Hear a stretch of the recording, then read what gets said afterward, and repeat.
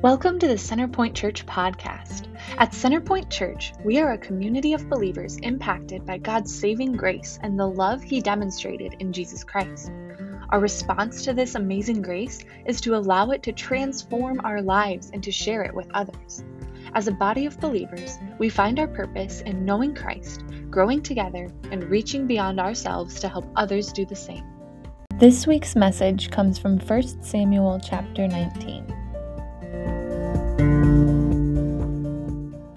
So friends, I'm humbled to get to open the scriptures with you and to spend a little time. We'll be in 1 Samuel 19 today, so if you want to find that. But I'm humbled to be able to get to do this. And we're in our fourth week of this series called Pursuing God's Heart. And as I think about this series, there's a lot of things that run through my mind, like things we watch and listen to these days. Show of hands. This is audience participation time. Show of hands. Who likes a good drama? Or how about a mystery? Any mystery fans in the house? Apparently, there's a lot of us that enjoy a good drama or a good mystery. Drama and true crime podcasts are in the top 5 of that genre that is listened to in the United States. And I confess that when Kathy and I are on a long road trip, if we're going across the state to see our grandkids or go to a game or something, we listen to crime podcasts or good mysteries. TV shows and series on any number of streaming services are steeped in drama. Some of the longest running shows in television history are dramas like Law & Order SVU. It's in its 22nd season. That's ridiculous. Or Grey's Anatomy. Any Grey's Anatomy fans in the house? Grey's has been on the air for 18 years. And it's still the top rated show in that 18 to 49 age demographic. As a people, we love crime and we love drama for a variety of reasons, suppose. And one of those, I dare say, is that it's probably baked into our DNA. I mean, there's something captivating about the human condition that wants to enter into the suffering of another. Pastor Jamie last week said, we love the underdog, and that's true. And I think there's something about us that we also love to enter into the suffering of another. Where we want to see what happens when somebody reaches a boiling point or a breaking point. Have you ever reached a boiling point or a breaking point? Have you had one of those moments of your own? Because in those moments, what did you believe was happening? What stories did you tell yourselves about God? If you've been at your wit's end or reached a boiling point, you're not alone. I want you to hear me. You're not alone. And it's why we believe this series is so necessary. Now, over the course of the last few weeks, we've heard a lot about the prophet, priest, and judge, a guy named Samuel.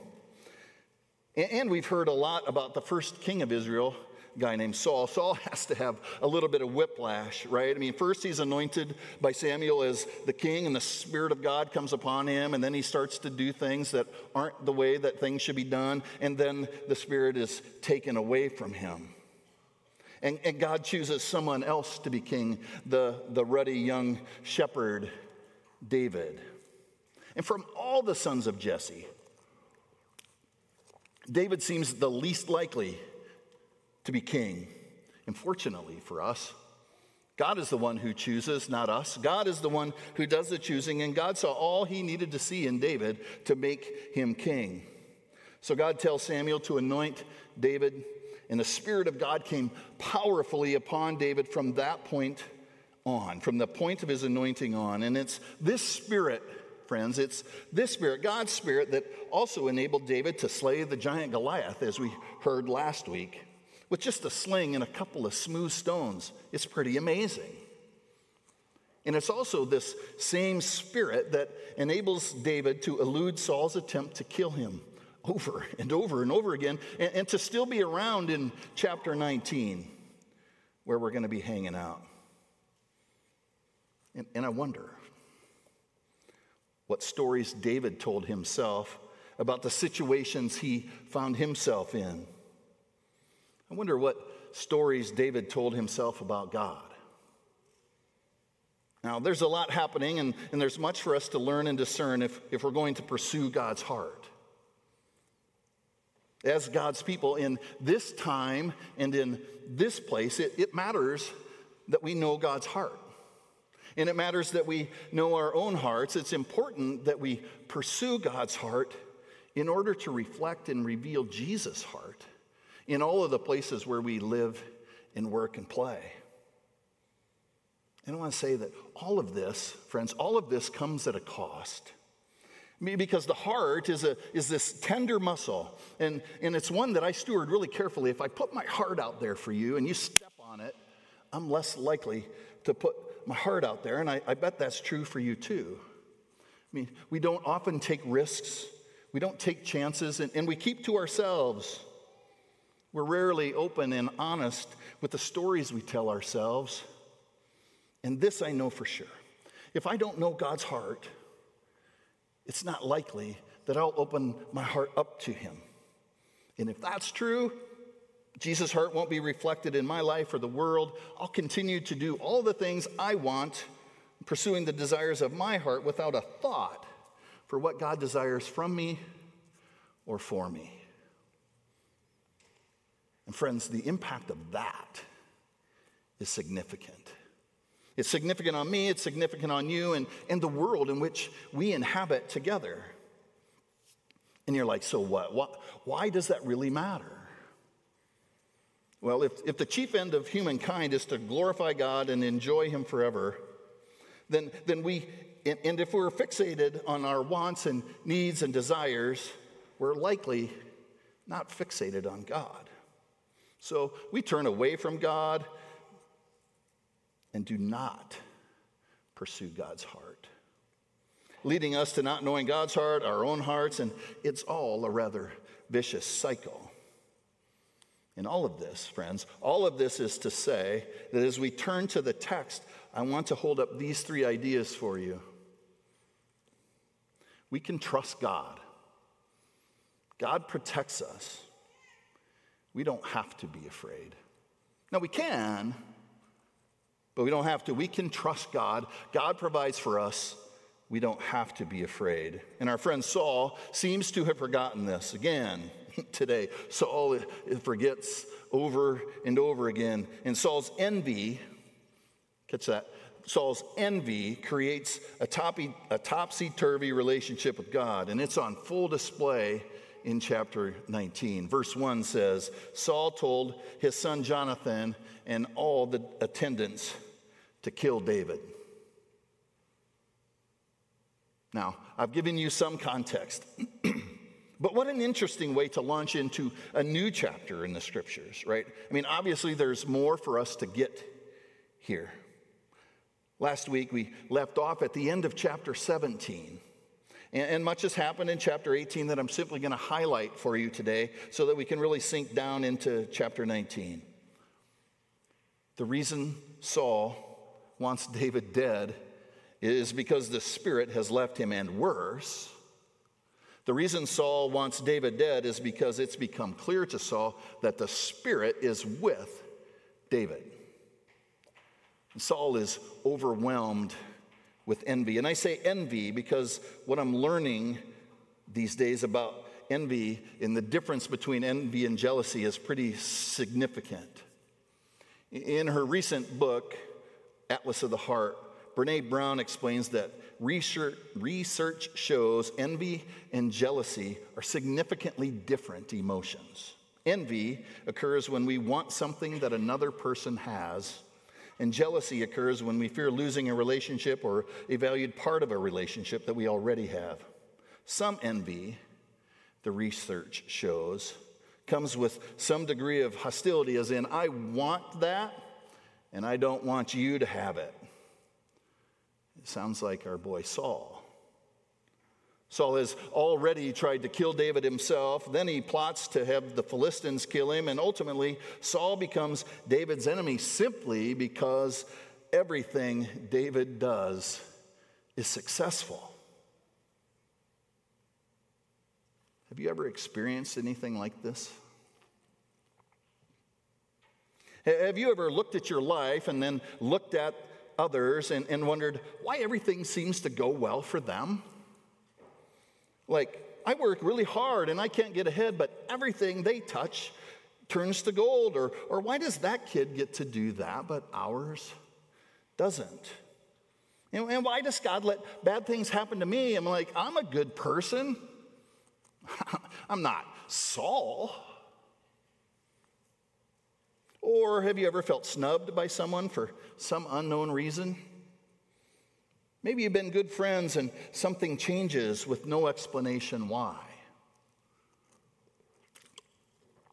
Perhaps you got a part or a promotion or a position on a team and wonder, why is God letting these people ghost me all of a sudden? Why do they just turn and run away from me?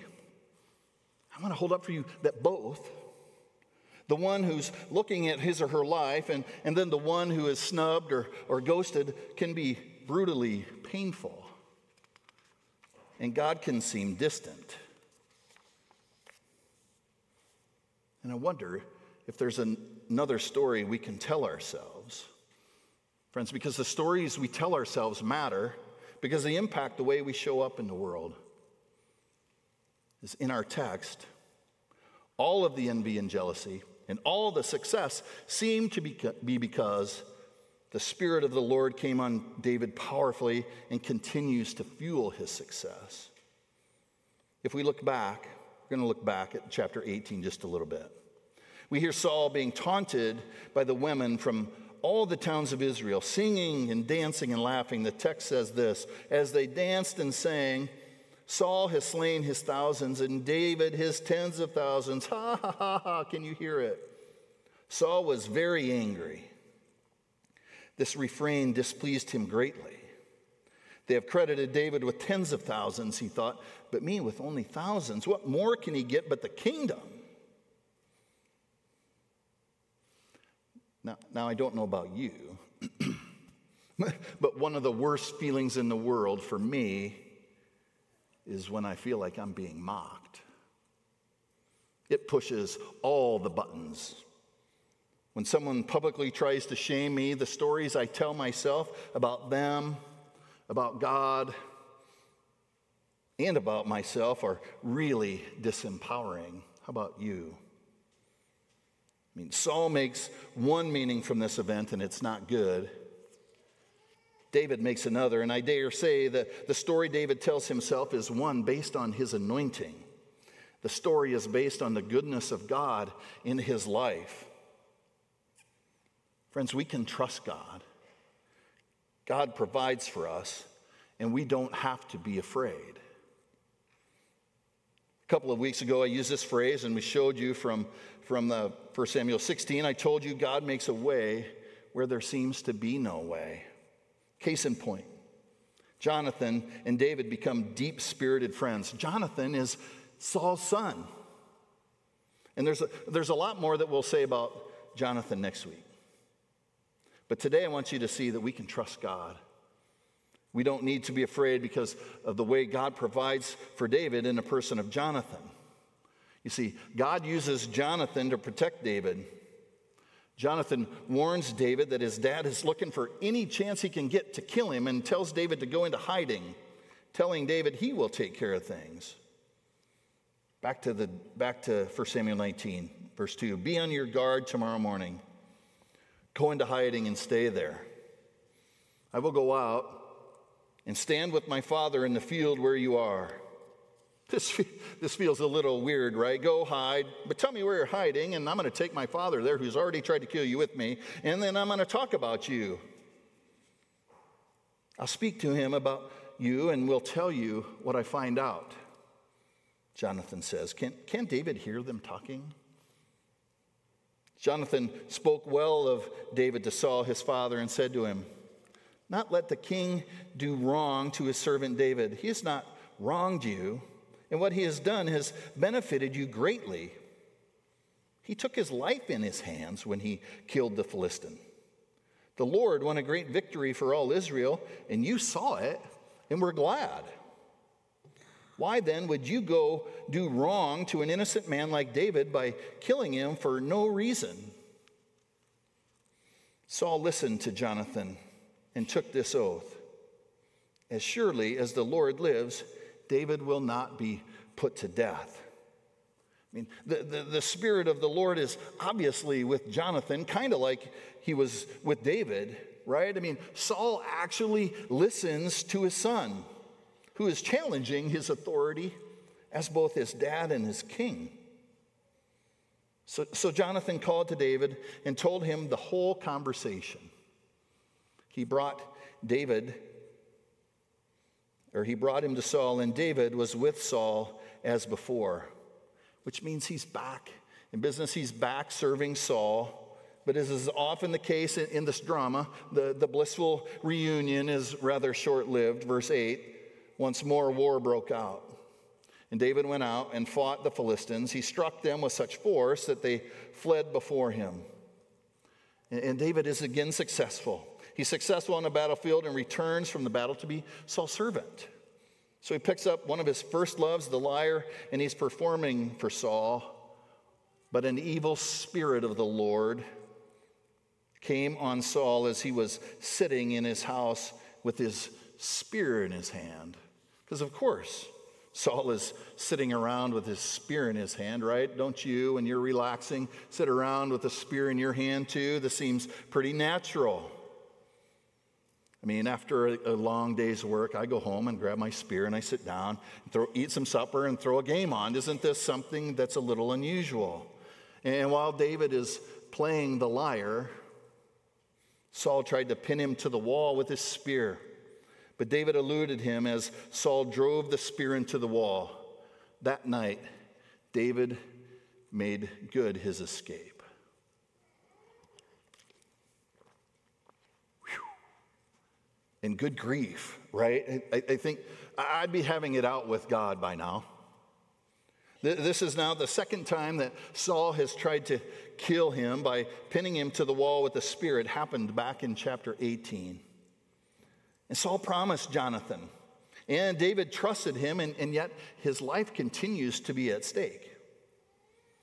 The story David could be telling himself is to get out of here and never trust anyone again. Now, we don't read any of the thoughts that are running through David's mind here in 1 Samuel 19. But we do have access to some thought bubbles in Psalm 59. Do you know what thought bubble is, right? Like from the comic strip. Aren't you glad that we don't have thought bubbles so that everybody can see what we're thinking? But we do get to peer into what David is thinking here for just a minute. Rather than abandoning God, David knows he can trust God. God provides for us, and we don't have to be afraid.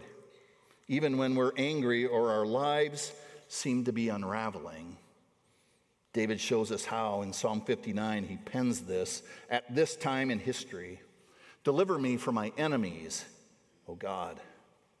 Be my fortress against those who are attacking me. Deliver me from my evildoers and save me from those who are after my blood. See how they lie in wait for me? Fierce men conspire against me for no offense or sin of mine, Lord. You are my strength. I watch for you. You, God, are my fortress, my God on whom I rely.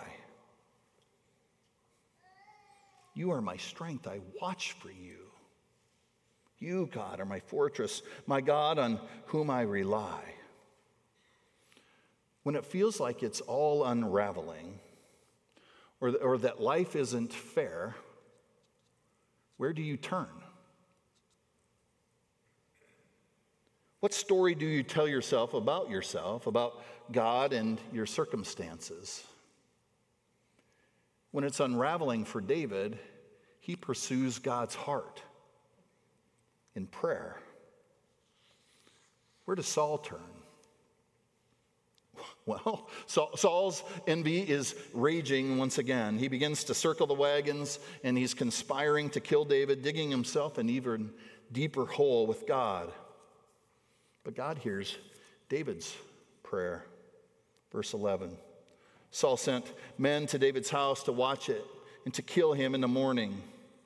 But Michal, David's wife, warned him, "If you don't run for your life tonight, tomorrow you'll be killed." So Michal let David down through a window, and he fled and escaped. Then Michal took an idol and laid it on the bed, covering it with a garment and putting some goat's hair at the head. Isn't that amazing? Now, not only has God used Jonathan for God's purposes and his glory, but God also uses Michal to spare David's life. And if God, using two of Saul's children to spare David's life, isn't enough for you to believe that we can trust God and understand that God provides for us and that we don't have to be afraid of anything life throws at us, I want you to see this. Verse 18. When David had fled and made his escape, he went to Samuel at Ramah and told him all that Saul had done to him. Then he and Samuel went to Naioth and stayed there. Word came to Saul, "David is in Naioth at Ramah." So he sent men to capture him. But when they saw a group of prophets prophesying, with Samuel standing there as their leader, the Spirit of God came on Saul's men, and they also prophesied. Prophesying in this sense was a bunch of singing and dancing and laughing and carrying on, which means that they became distracted and they did not do the things that Saul had ordered them to do. So Saul was told about it, and he sent more men, and they prophesied too. Saul sent men a third time, and they also prophesied. And I wonder if Saul was like me, an old baseball guy, and said, "That's it, 3 strikes, and they're out, and I'm going to go take matters into my own hands and do this myself." And finally, the text tells us, he left for Ramah and went to the great cistern at Sioux. And he asked, "Where are Samuel and David?" "Over in Naioth at Ramah," they said. So Saul went to Naioth at Ramah. But the Spirit of God came even on him. The Spirit of God came on the one who had had the Spirit taken away from him. And he walked along prophesying until he came to Naioth. He stripped off his garments, and he too prophesied in Samuel's presence. He lay naked all day and all that night. This is why the people say, "Is Saul also among the prophets?" And in chapter 20, verse 1, then David fled from Naioth at Ramah and went to Jonathan. 3 times, in 3 different ways, God spared David's life. 3 times, and in 3 different ways. With Jonathan, with Michal, and with the Spirit of God. And 3 times, the Spirit fell upon Saul's servants, eventually even falling on Saul himself, if only momentarily. All of which shows us how David could continually pursue God's heart. David trusted God. God provided for David. And subsequently, David was not paralyzed by fear. And the number 3, and all of the 3s, have me thinking. About Jesus of Nazareth. 3 times Peter denied Jesus before he was crucified. 3 days after Jesus' death and burial, he was raised from the dead by God, and 3 times Jesus restored Peter. Friends, Jesus is all we need to trust God too. Jesus is all we need to grasp that God provides for us, and we subsequently do not need to be afraid, no matter what our circumstances are. Knowing there was no way that we could stand justified before a righteous God, God sent his one and only Son into the world that we might have life through him. God provided a way where there was no way. And during his time of preaching and teaching among the people of Israel, Jesus was really clear about his reason for coming. Jesus never said that life in this world would be easy. He made no promises that life would be up and to the right, like we want life to be. Nor did he promise that our lives would be devoid of trials, failure, frustration, or heartache. In fact, Jesus was really honest when he said, I have told you these things, all of the things, so that in me you may have peace. In this world you will have trouble, but take heart, I have overcome the world. Friends, on the cross, Jesus defeated death and overcame the world. And when he returned to the right hand of God, Jesus left one to be with us, a helper, the Holy Spirit, the promised Holy Spirit. And in our anointing, we were sealed with the Holy Spirit and marked as Christ's own forever. The Spirit doesn't save us. It's Jesus who saves us. It's Jesus and our profession of faith in him that saves us. I want to be clear, the Spirit doesn't save us, but the Spirit empowers us, equips us, and sustains us. When our life feels like it's one ripped from the headlines and makes its way onto Law and Order SVU or in Grey's Anatomy, when the drama swirls and we feel like we're at the end of our rope, when one bad thing after another happens to you, your kids, or the people you care about. Thanks be to God for this text, for Jesus, and for the gift of the Holy Spirit, because it's the Holy Spirit that enables us to tell ourselves a different story. It's the Holy Spirit that helps us think clearly, and it's the Spirit who reminds us we can trust God, and it's the Spirit who reminds us that God provides for us, and it's the Spirit who helps us understand that we do not have to be afraid. I believe this deeply, and I know that it might sound a bit theoretical, so let me help you out. Because last week I was angered and saddened by an event that happened in the lives of one of our kids. The injustice and the unfairness of it all had me paralyzed. And for several days, the story I was telling myself about this event, the people involved, and the God who is watching over it all was debilitating. Now, it's not like I renounced my faith, because I didn't. God is firmly on the throne, and Jesus is right there next to him in my life. But I also didn't really want to see what I was supposed to learn. That's also true. All of those things can be true for me, and they can be true for you. So I turned to God, and in my frustration, we had it out in my truck. And I pursued God's heart. I was like, why, God? Seriously, why? And then the words of the psalmist came to the forefront, and I was like, how long, oh Lord, how long? And eventually, later in the week, Psalm 59, 9, 10 came too. You are my strength. I watch for you. You, God, are my fortress, my God on whom I can rely. And I'm seeing a little more clearly, which is usually the case, right? Time, perspective, and history all help me realize that there is more going on than I realized, which was also true for David, and to remember that Jesus has overcome all of it.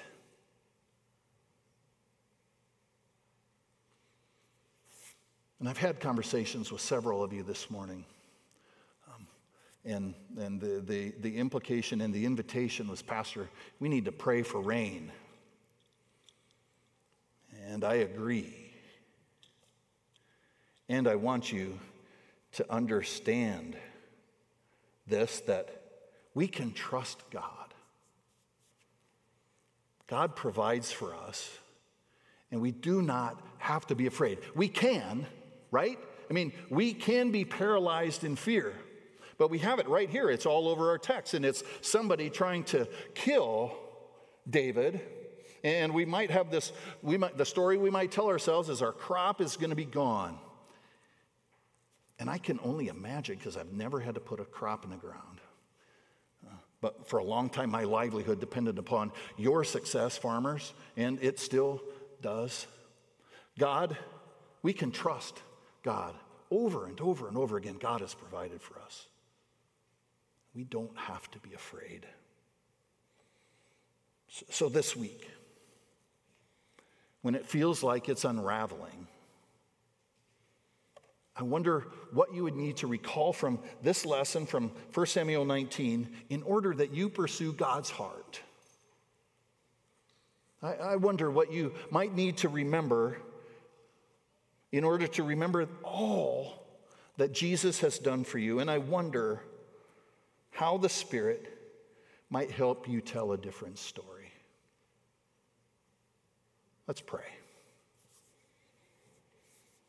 Father, Son, and Holy Spirit, we desperately need you. And God, we bless you for this story, for David's life, for Saul's life, for all of the mess that's going on here, and how you can help us see, God, that no matter what it is that we're doing, when we think that everything is unraveling, we can trust you. Because you provide for us, and we do not have to be paralyzed by fear. Help us, oh God. Because we're weak and feeble, and our faith can waver and totter and give way unless you remind us. So Holy Spirit, would you remind us who's in control here? And God, we would take the reign. It's also true. And I think about the person who also feels like they're at the end of their rope. God, would you reach down to those who are sick, infirmed, those who are at the end of their life, and would you help them know that they too can trust you? You provide for them, and they do not need to be afraid. In the name of the Father, Son, and Holy Spirit. Amen.